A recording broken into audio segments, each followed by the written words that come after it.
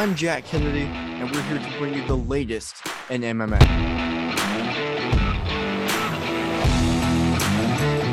Hey everybody, my name's Hunter Boss, and what the boss says goes.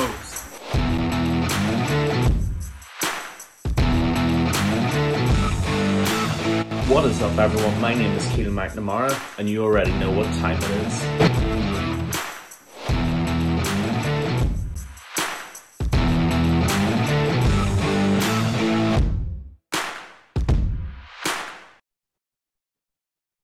Hello, everyone, and welcome to the MMA Island podcast. I am Jack Kennedy alongside Keelan McNamara and Hunter Boss.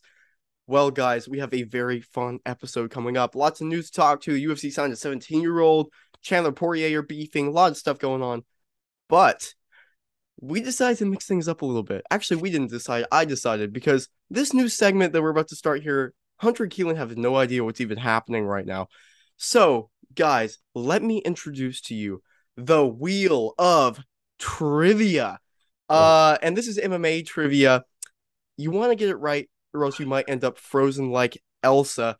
To quote the great Israel Adesanya. Do I get a point? Yeah.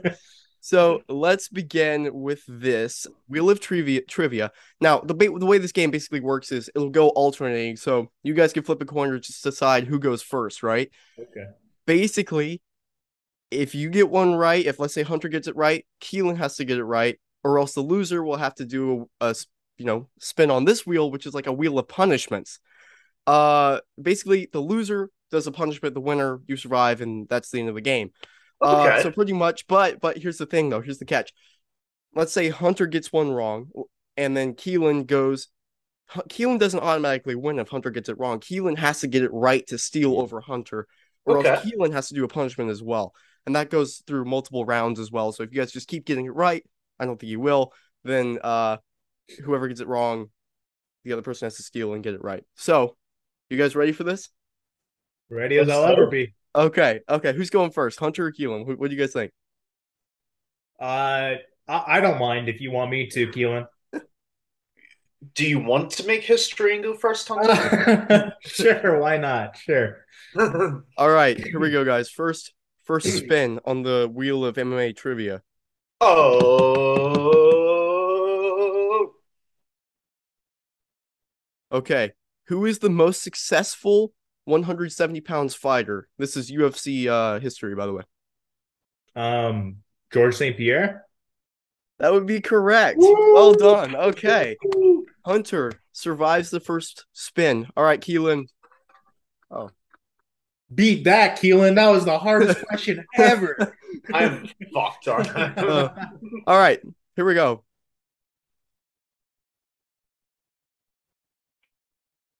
Oh. Name two people who have beat Amanda Nunes. Ooh. Oh, you horrible kid. So I couldn't do that one. I know one of them, and I'm gonna struggle to name the second. Wait, hang on. Actually, Valentina Shevchenko and Juliana Pena.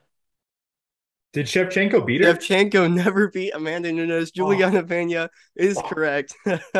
I believe Kat Zingano beat Amanda Nunes back in the day.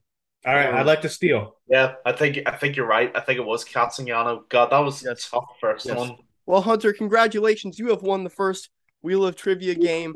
Keelan, are you ready to see what your punishment is? I'm ready, Jack. Punish me. Here we go. Do the rest of the podcast facing backwards? What are I think we would get more views about this. Post a picture of Rakic on your personal IG story. For fuck's sake.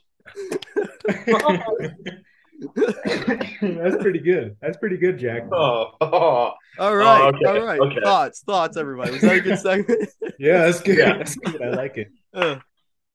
And sorry, Keelan, for that. That's brutal. All I know is pain. Yes, we'll be expecting to see that after the podcast. So everybody, stay tuned. All right. Well, first segment completed. Hunter, congratulations. Let's move on now to the news. There's a lot of stuff that happened, but we're focusing on the first ever under 18 fighter that has been signed to the UFC, a 17-year-old fighter Raul Rosas Jr. just got signed off the Dana White Contender Series. Hunter, what did you think about his performance? And what did you just think about the UFC signing a 17-year-old in general? This kid's scary, guys. I mean, he's 17, he fights at bantamweight, and man, can he grapple. I mean, his grappling prowess in the octagon was insane. I mean, yeah, sure, he got taken down once or twice in the fight, and his opponent landed some decent ground and pound, but every single grappling exchange, he would end up on top and in the better position. Hell, he almost got this insane submission Yeah. with this leg stretch type of thing. I don't even know what it was called. I think it's a Sulov or something like that submission. But honestly, it showed great potential. Aljamain Sterling even tweeted out saying this kid's going to be champion by 25. And then Rosas, of course, in the post fight interview, he's going 25, nah, 20 guys. He'd be champion by 20.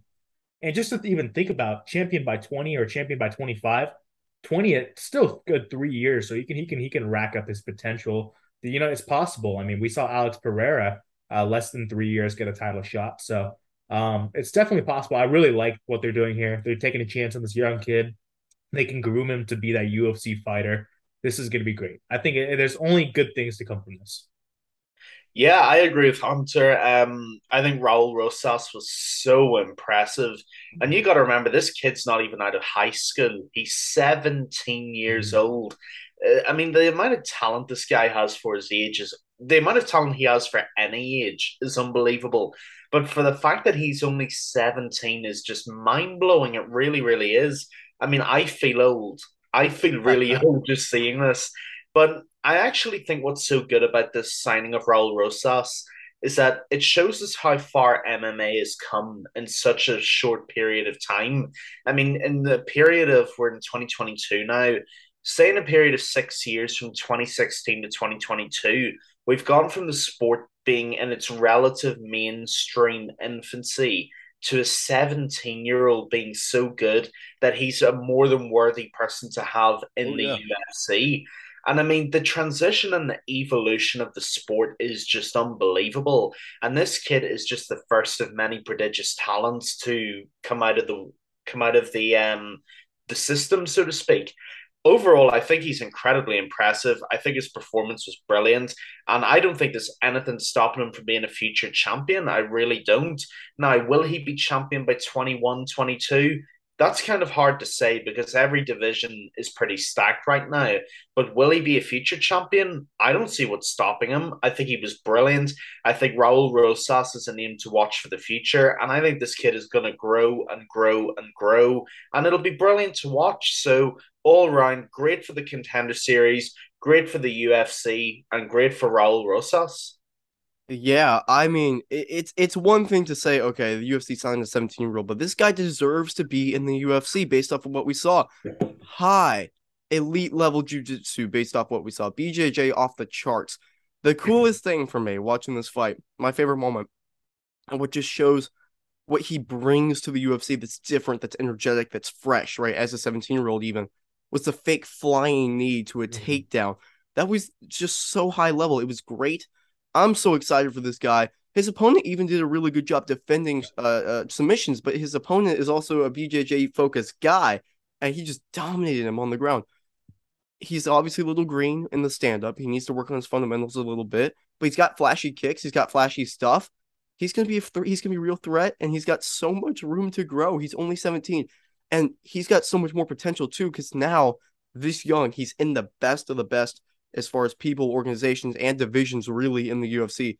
He has all the potential in the world. He can grow so much so quickly.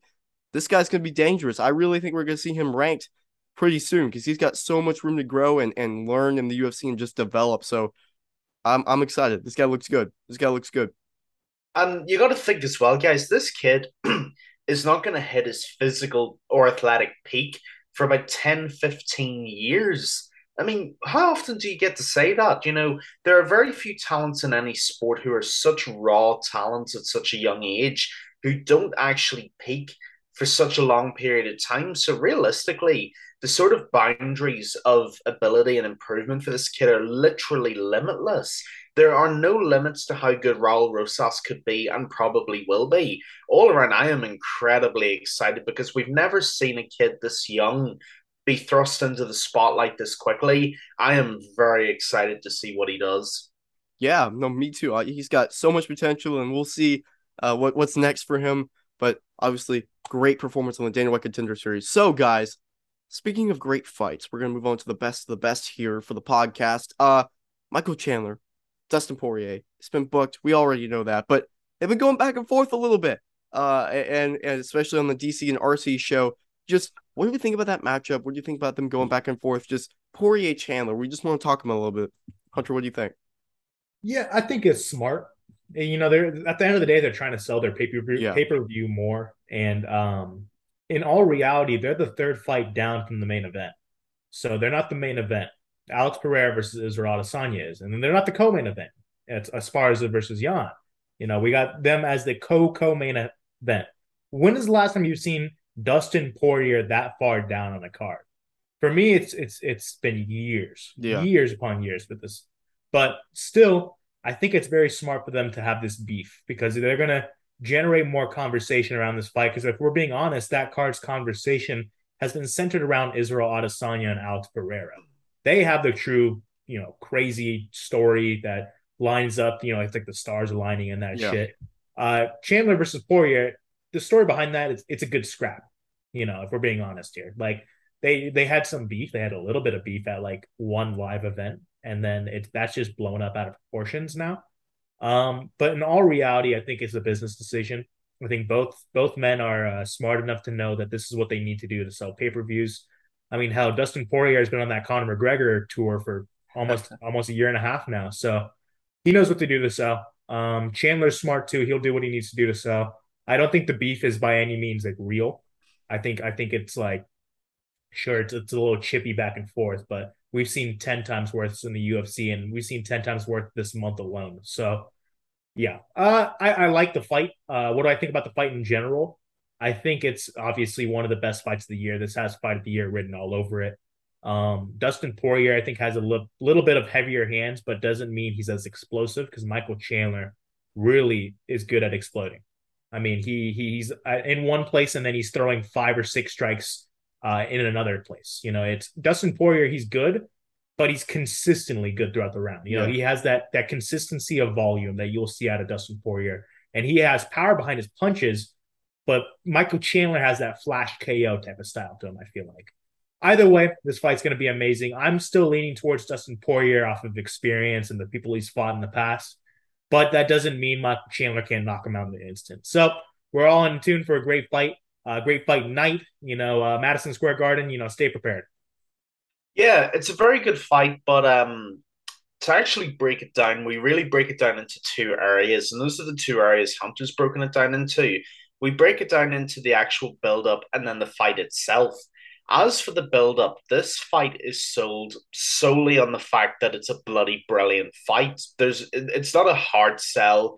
It's not like being forced to watch, say, an Alexander Rakic fight. Just making a point there. This fight is sold easily on the merits of what it is. It's a great fight. There's no delusions or skullduggery with it. It's just a brilliant fight. Now, the casuals and all the other types of fans will be bought into that pretty easily because we know who Dustin Poirier is. We know who Michael Chandler is. Easy work. It literally writes itself. But Hunter makes an excellent point that I will expound on myself. You kind of have to create a narrative in order to truly sell a fight. I mean, the fight will be sold on a base level, but if you want people to be truly invested in it, there has to be some kind of story. It doesn't always have to be like a McGregor Nate Diaz where they're throwing bottles at each other. It doesn't have to be intense rivalry. It can be two paths eventually crossing. It can be two of the best stars from two different organizations meeting in the one, a bit like Adesanya and Pereira, which also has Hunter becoming the hunted storyline as well. With this, there is no real storyline. It's just two of the best lightweight fighters in the world fighting each other. They're both really nice guys who are very good at trash talking respectfully and who are just really good fighters. Now, I actually take a slightly different approach to this because I'm a big fan of authenticity, as you well know. I don't want them to go on to shows like DC and RC or ESPN or whatever platform it is I don't want them to go on and manufacture beef that isn't there. A, because fans can tell bullshit when they see it very, very easily. And B, we know they're authentic fighters. I don't want them to be fake pushing each other when I know that's not it. Just go up, shake hands, be respectful, and move on. I think you sell the fight solidly in that way. This isn't a Conor McGregor fight where you need to get amped up and rile up the crowd and that kind of stuff. Just do your thing and rock with it your way. We know it's going to be a fight of the year contender. Just work into that. Now, as for the actual fight itself, the actual contest, well, as I said, it's a brilliant fight. Dustin Poirier, arguably for me, the best pure boxer at 155 pounds, has been for a couple of years now. Michael Chandler, one of the best wrestlers with hands of absolute stone. It's going to be a bit like the Justin Gaethje fight, but Dustin fights more technical. He is more of a sniper. He is more precise. That has benefits and drawbacks to Michael Chandler. On the one hand, Chandler's not going to get his leg chopped from underneath his body the way Gaethje did. But on the other hand, if he leaves himself open, he might get punched up worse than Gaethje did. Because, I mean, Poirier will surgically target him. And especially being a southpaw, Poirier presents a lot of problems as well. Chandler's going to have to rush in at a different angle to try and get to Dustin. And if he leaves his blind side open, Dustin will crack him with that left hook. And he has the power to put him down. How many times have we seen it? That being said, Chandler could out wrestle him. He could use the takedown to set up the overhand. All the different narratives that we know are there, and that's what makes it a great fight. I'm very, very much looking forward to it. Yeah, it's gonna be amazing, and I agree with everything you guys said. It was really well said. Um, I say I think I agree with what Keelan, like what you're talking about with like they could just be authentic because this fight sells itself, just like everybody was saying. Like you don't need to really do that. The storyline is going to be taken up no matter what because it's Izzy Pereira, right? No matter if that fight's good or bad, everyone's gonna be talking about that fight just because of Pereira is the boogeyman for the first time ever. Like you guys are saying, Israel Adesanya is no longer the top dog because he's lost to Pereira, and Pereira looks scary after that Strickland thing. So yeah, twice. So that's gonna take the storylines no matter what. That being said, the people's main event is still Poirier Chandler, right? These guys guaranteed to be good, right? Guaranteed this is gonna be a good fight, right? They always throw Poirier, most exciting guy you could watch. Chandler, most exciting guy you could watch. And Chandler's coming off one of the craziest knockouts you'll ever see. So these guys are going to put on a great performance. It's at MSG too, which is a whole nother level of excitement as well. So they're going to do a good job. I don't think the beef is necessary. It's like I don't think it's necessary for them to sell the fight. But that being said, I also understand it. Like Hunter was saying, right? You want to get more eyes to your fight in particular and help sell the card as well.